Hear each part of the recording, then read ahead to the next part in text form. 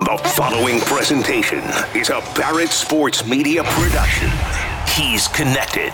Jason Barrett says, I'd like to see you here. The answer is when, where, what do you need? Respected. He's got a long and distinguished career in the sports radio business. Truly one of the titans of our industry. And unequivocally invested. This is the place to be if you're in the sports business. He is Jason Barrett, and this is the Jason Barrett Podcast. Now bringing you in-depth conversations with the best and brightest in sports media and shedding light on the industry's biggest opportunities and challenges. Here's the president of Barrett Media, Jason Barrett. Welcome into the Jason Barrett Podcast, episode number 3.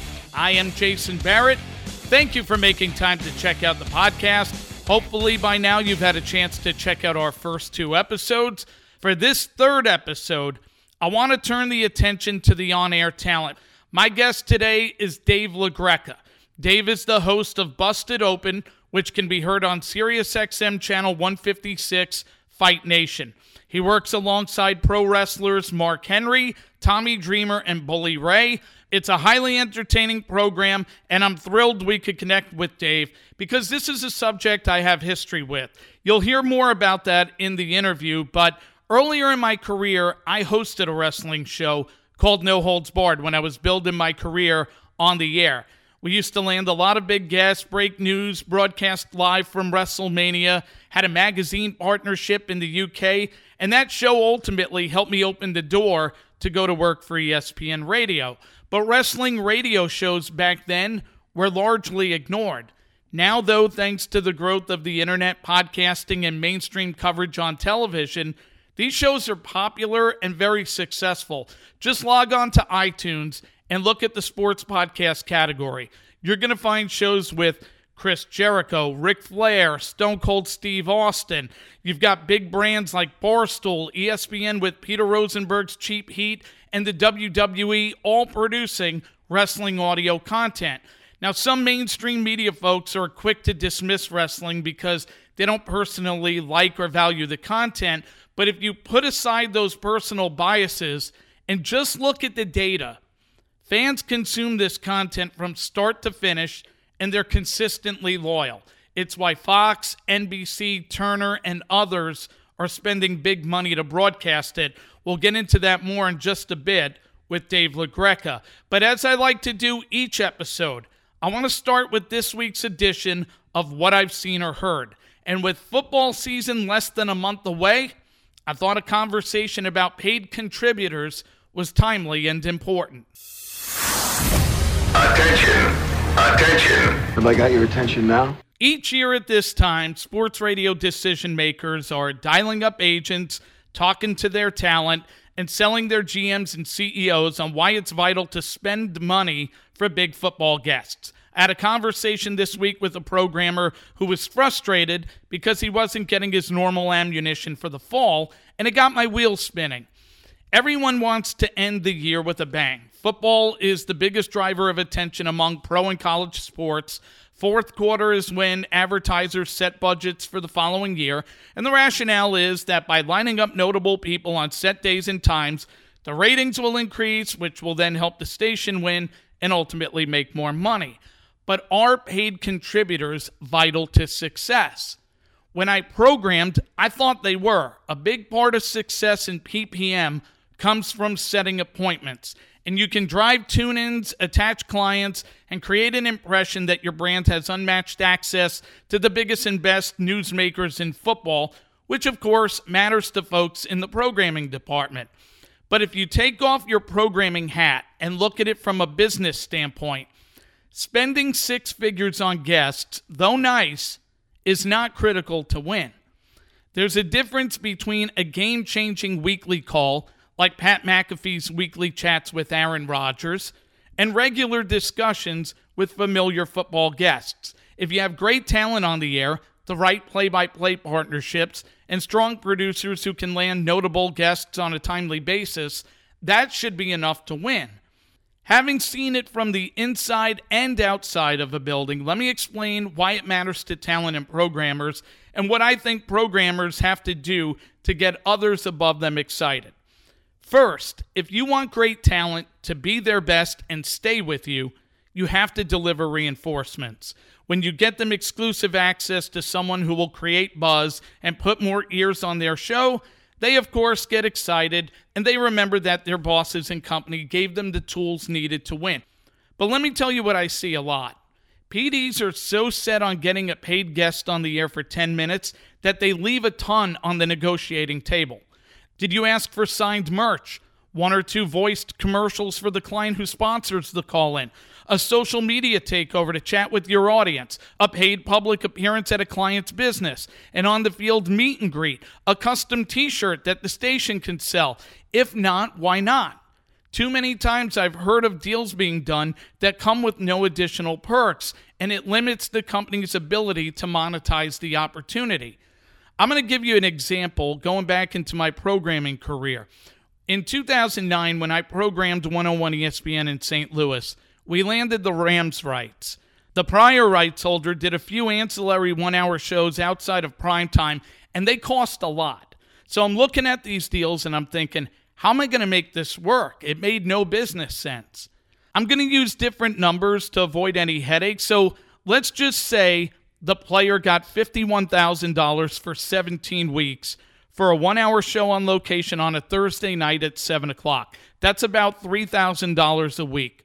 The player then has to drive to and from that event, deal with the public for an hour or longer, and it occurs after practice and a few days before a game. Not ideal for the individual. From the station side, a 7 p.m. show doesn't help us in prime time. It's also expensive, and it's harder to sell because bars and restaurants usually do okay at night, not as well during the day. I put 60 minutes into $3K, which came out to $50 a minute. I factored in the player having to spend 30 to 60 minutes of time each week traveling to and from the event, plus dealing with the public and signing 50 to 100 pieces at each show.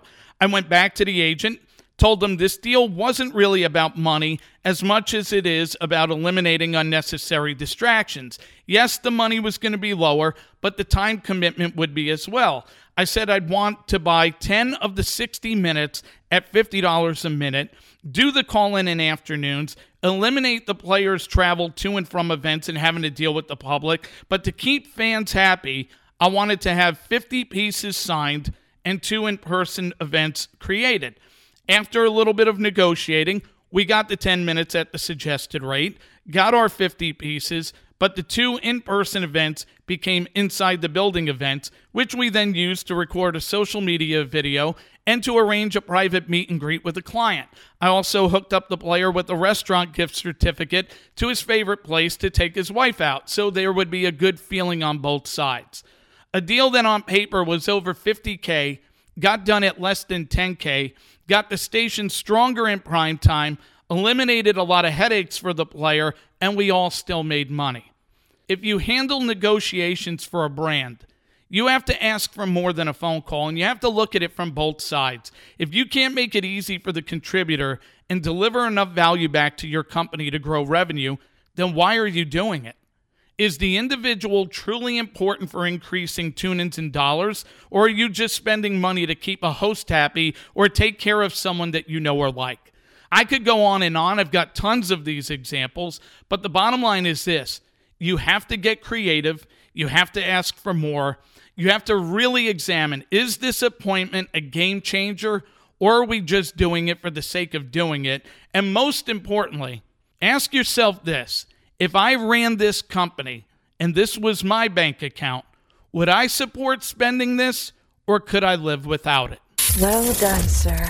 If you have a comment or question about paid contributors, you can always reach out by email, jbarrett@sportsradiopd.com. But now it's time for this week's conversation, and it takes place with Busted Open's Dave LaGreca.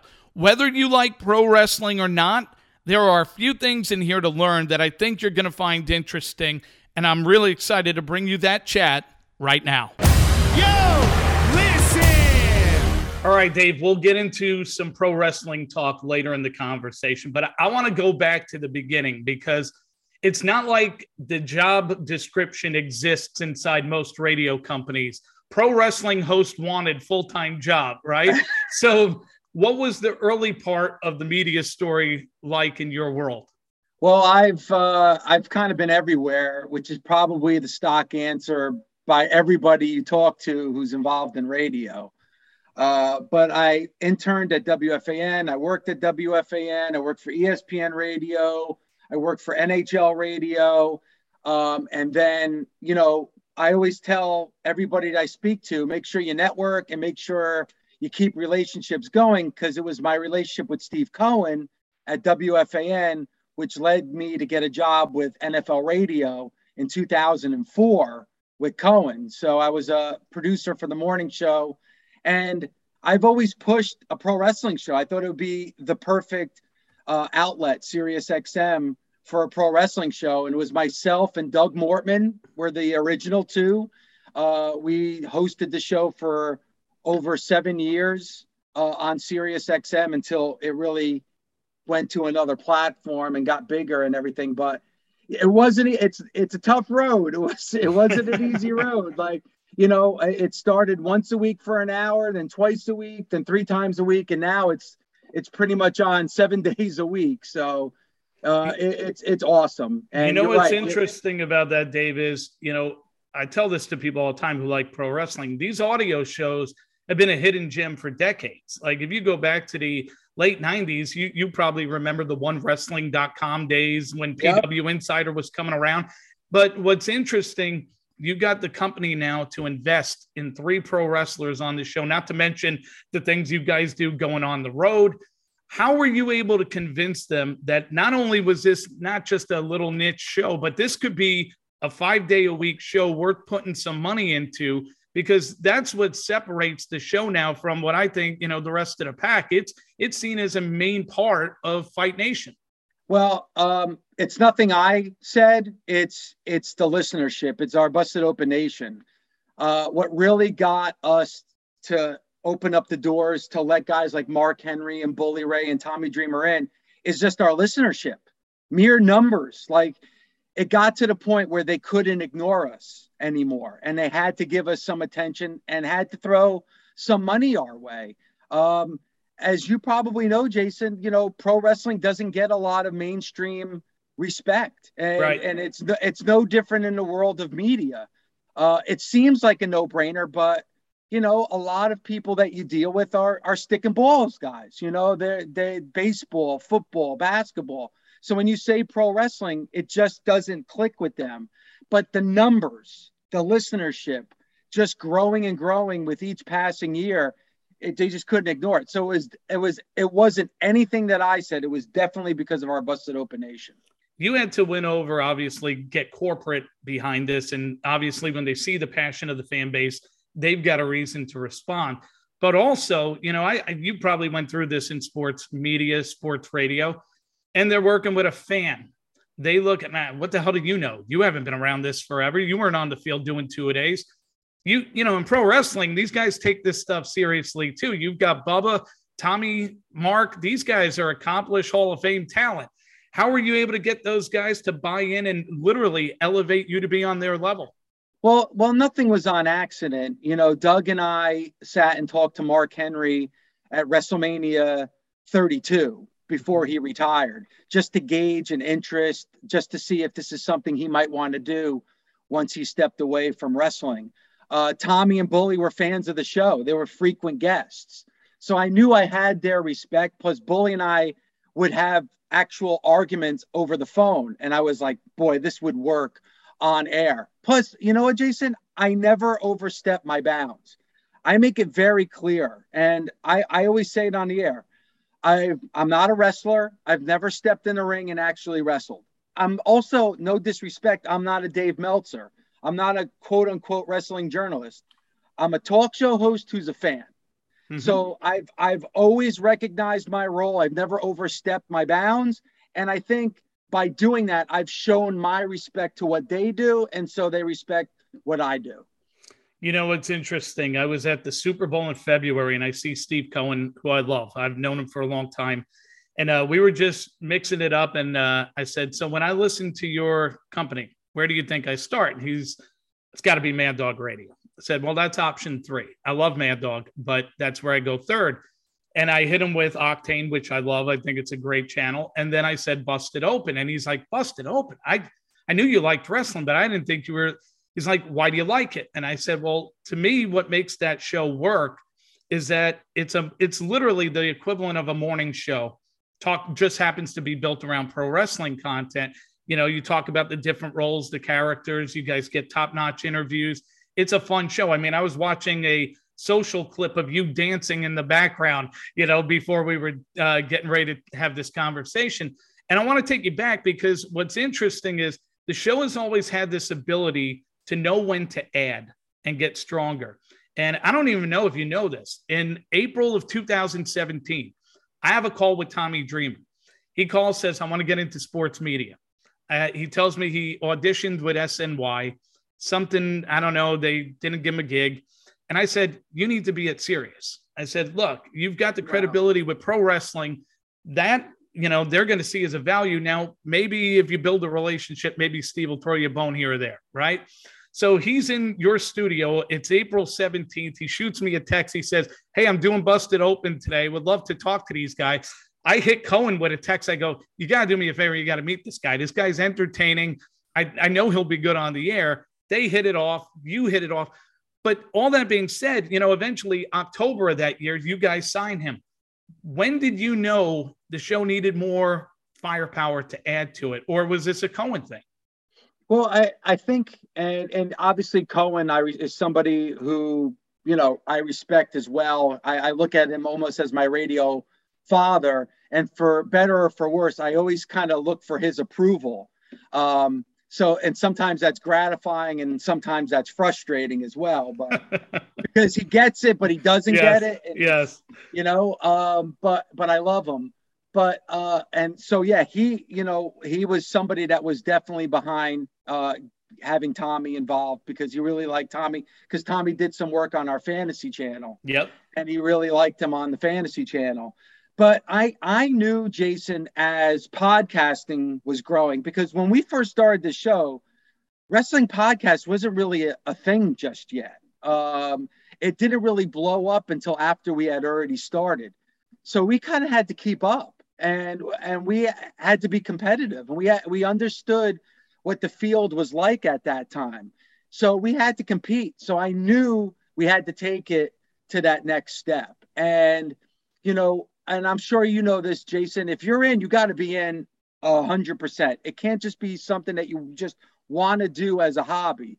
So those people who just wanted to do it short term, that wasn't the people that I wanted involved in the show. It's people that I knew had goals that were similar to mine that wanted to see this product grow and flourish. But it was really understanding where podcasting was going. And we had to be above that, being national radio, being on SiriusXM. We had to step up our game. And probably about 6 years ago is when we started to begin to really take it to that next level. You look on the iTunes charts today. I mean, wrestling shows, you type in sports, they dominate the field. I remember I was at a podcast movement conference a few years ago, and Bruce Pritchard was talking about when him and Conrad launched the Something to Wrestle.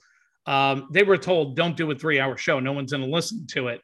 He ignored the advice and people would listen to it. And you were talking before about how the Fight Nation, the Busted Open Nation audience ultimately elevated this show and really forced Sirius's hands to say, hey, we've got something here. This is a hit. What makes these fans so loyal? Like, these folks will listen anywhere between 1 and 3 hours consistently, and they go out of their way to find it. What makes them so loyal in your eyes? I think it's just the dynamic. I think you have the Hall of Famers and you have the icons that's their heroes, and be able to hear like Mark Henry joke around on the show and talk about food, or Bully talk about music, and, you know, Tommy, and now Thunder Rosa and Mickey James.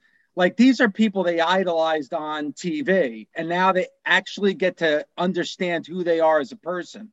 And then again, the dynamic I bring just as a fan. And I have no problems talking about my personal life, making fun of myself. I think fans appreciate that. They feel like they're a part of our family. Yeah, they know you.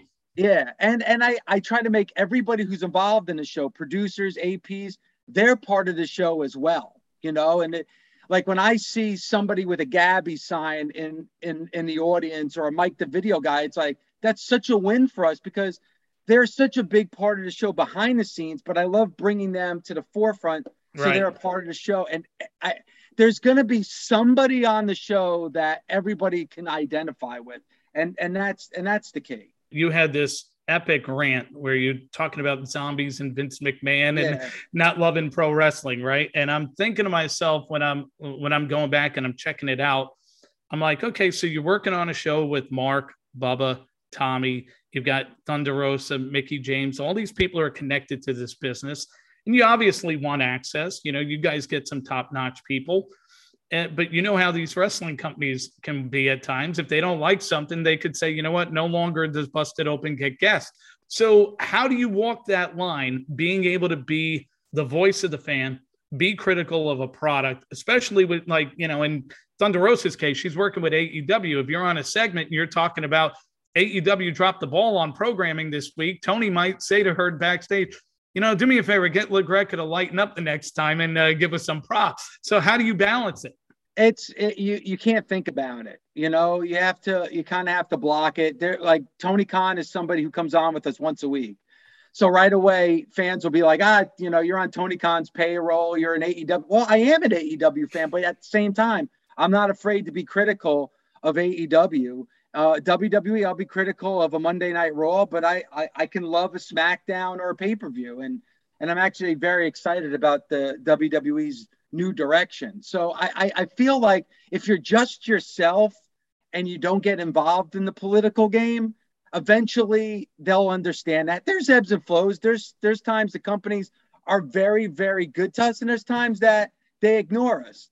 That happens in any kind of sport. So as long as we do what we do and we're ourselves, I'm not too worried about it. I connect to this kind of content because early in my career, I was where you were. I was producing, I was doing local shows. I used to do a wrestling show, and this back when the internet was, a big deal. And it's the reason I got to ESPN. I wound up pitching it for national syndication.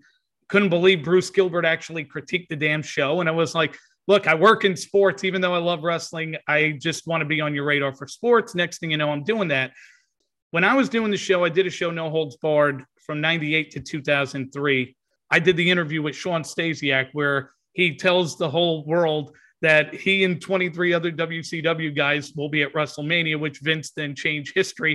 And I'm like sitting there like, you just killed the best potential angle that we could have ever had. And it literally happened on my damn show. Amazing. But I'm telling you this for a reason. When I did that show, I went from a small station to a 50,000 watt rock station. And the show was up 150% in the ratings. And yet, inside my building, no one gave a damn that the show was on. I made more money with the wrestling show than I did with producing the morning show because I had things coming through the web. But when I did that show, I would sit there. I'm like, here we are doing all the right things. The audience is coming, but no one respects me in this building for this show. And at some point, that's changed over time. Why do you think that is? What changed that made it accepted? It's funny as you're saying that, Jason.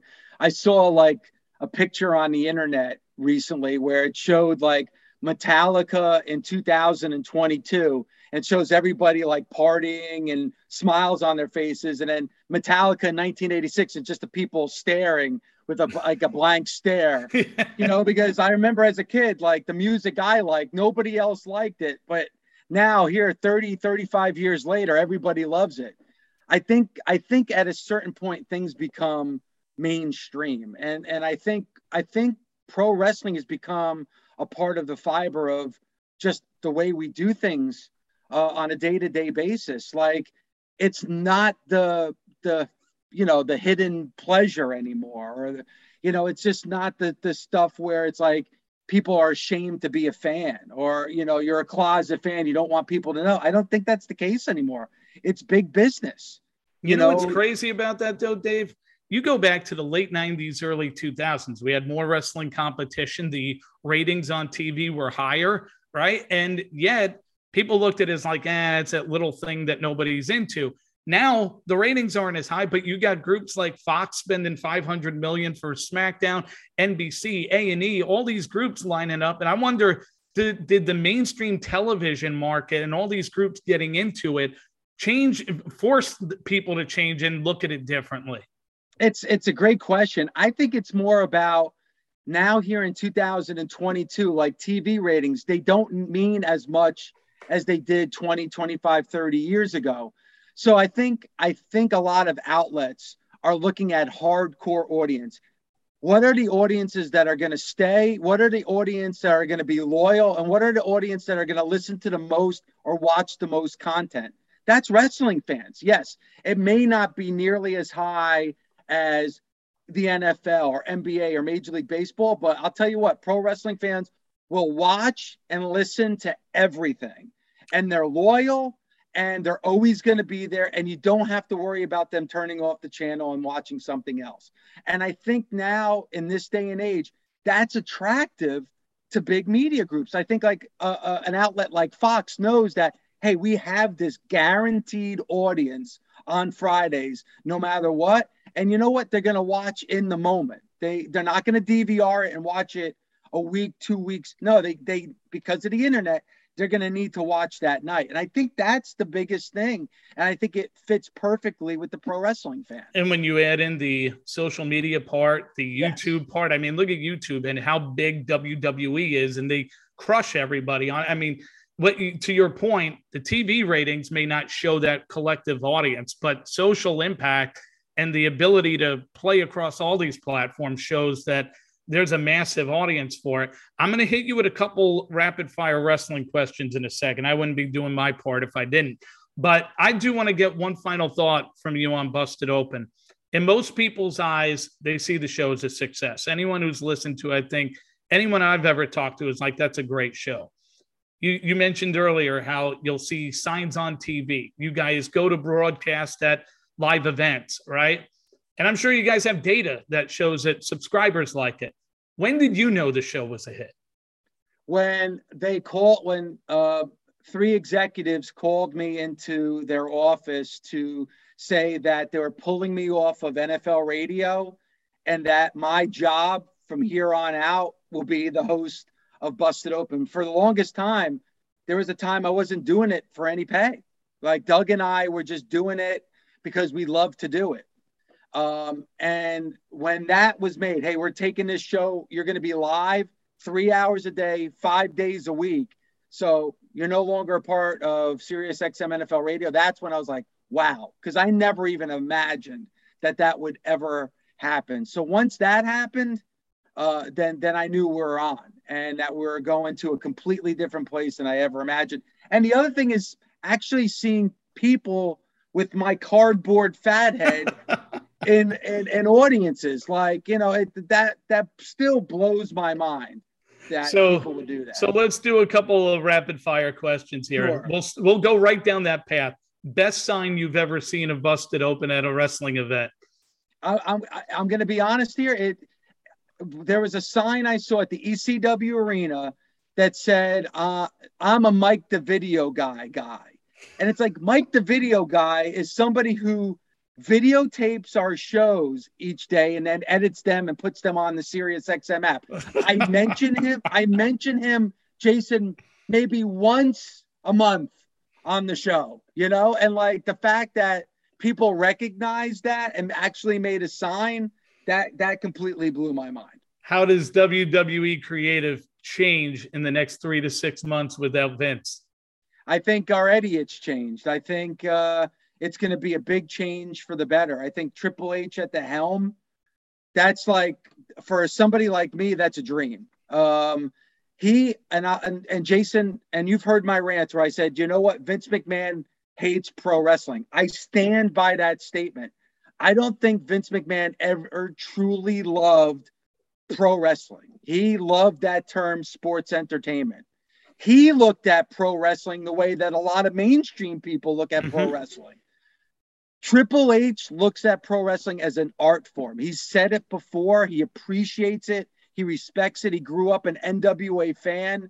I am very high on the next 3 to 6 months with Triple H at the helm of creative. What I loved is the Raw after SummerSlam when they ran it was a vignette for the U.S. title going back into the history of the belt. And I went, man, they forget their history half the time. I couldn't believe that there was finally something on going, hey, this title has meant something over time, which was cool, And that's all it takes, Jason, is a 60-second vignette showing that. And then now you put that belt over, and they did that on Monday. So with Triple H, stepping up the creative, what do you think Vince McMahon does next?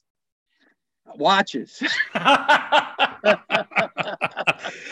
For AEW to become a bigger threat to the WWE's empire, they've done a lot of good things since they came on the scene. What do you think has to happen? I think for them, they really need to pace themselves a little bit more. They throw a lot at you in a 2-hour show. And I get it. That's exciting. And people do love that. But when you have 6 things on a show that's important, they become less important. Kind of space it out. Give us something where is really going to grab us, and then put attention on that one thing, because it's going to mean a heck of a lot more at the end of the day. I just think they need to just slow down, pace themselves a little bit more. Know that it's not a sprint. It is truly a marathon, and they'll be fine. I'll tell you what, if they could just stop putting everybody in a faction, that'd be great too. There's a lot of great talent. Everybody's got to be in some 3 to 5 person ring, some 3 to 5 person group. And I'm like, guys, these guys don't all need to be together just to get them all on TV. Build a good story and people will connect to it. You know what? Storytelling, that's the key right there. Yep. So that being said, sticking with AEW, when do we see MJF back on TV? Oh, that's a great question. My guess is going to be All Out in September. I feel that's like the best time. That's their biggest show to me of the year. That and Double or Nothing. I would love to see MJF back in September. They miss him. The guys must see TV. I mean, it's funny. I look at it, the business side of it. I'm like, you signed the contract, get over yourself. You'll make your money down the road. On the other hand, some of his arguments aren't wrong. The guys must see TV every time he's on. And Jason, really quick before you get to your next question, one lesson I've learned, and I've learned it from doing this show, and it's what MJF was saying: know your worth, understand what your worth is. And then go with it. And that's what he's doing. I think it's going to work out for him in the long run. If there are 3 main event stars, I should say, capable of selling out a stadium in 2022, who are they? Roman Reigns, obviously. Seth Rollins is another one. I can't begin to describe how great Seth Rollins is in the ring, and he's gotten some of the most craziest characters over. Mm-hmm. And then the other one is, and I think it's going to do it once he comes back and he's healthy, is CM Punk. I really think that CM Punk was the right signing for them at the right time. And I think CM Punk and Jon Moxley is going to be money moving forward. I've got 2 last ones and then we'll wrap it up. Could a fan like Dave LaGreca ever be trusted by a wrestling company to call the action on live television for one of their flagship shows? No. I got to tell you, Jason, doing this as long as I have, the LaGreca is going to come out. Like at some point, there's going to be a rant. I don't know if I can contain myself for a 3-hour show just calling the action. What drives me nuts though? Like, if you remember back when ECW was hot, people liked Joey Styles because he was a fan, Yeah. That connection to the fan was always good. Sometimes I almost feel like, and I do think it'll be interesting because I think Cole is very good at what he does, but he's always not had that connection to the fan because he can almost feel too corporate at times. I'm hoping that he has a chance to be himself a little more, but that's always the part that I'm like, why don't you guys want someone who actually connects with the audience from that position? Yeah, I agree. And like, listen, Jimmy Smith, I think, has done a good job on Monday Night Raw, but he's not a fan. He's not, right. It's not in his blood. I agree with you. I think somebody like a LaGreca would bring a different dynamic to it. Yeah. So last one I've got for you. What is the next decade like for Busted Open? Wow, that's a great question. Just continuing to evolve and to roll with the changes. the one thing that I've really tried to do, Jason, and I work on it every single day, is understanding the current fan. I grew up old school fan. I started watching wrestling 40 years ago, but it's not 40 years ago anymore. And what worked 40 years ago does not work in 2022. You have to roll. You have to evolve. It's true. Evolve or die. So I'm always trying to look to get younger on the show, to really kind of be more diverse. I've really tried to like appeal to every pro wrestling fan out there. And I've been trying to do that, bringing new characters in like a Mickie James, like a Thunder Rosa. There's a huge, beautiful audience. And the more diversity you have, the better your product is going to be.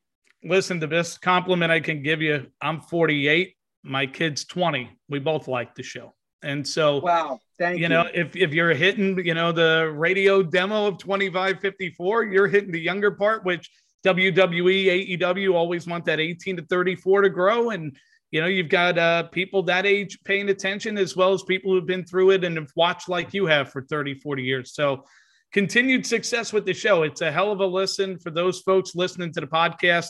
Encourage you to check it out. Bust It Open. Weekdays 9 to noon, also available on Saturday. And give the best to Steve Cohen and the family. Yeah, and Jason, I want to say one thing before you let me go. Like, I want to thank you personally, because you have gone out of your way on social media to put the show over and give us awards and like that.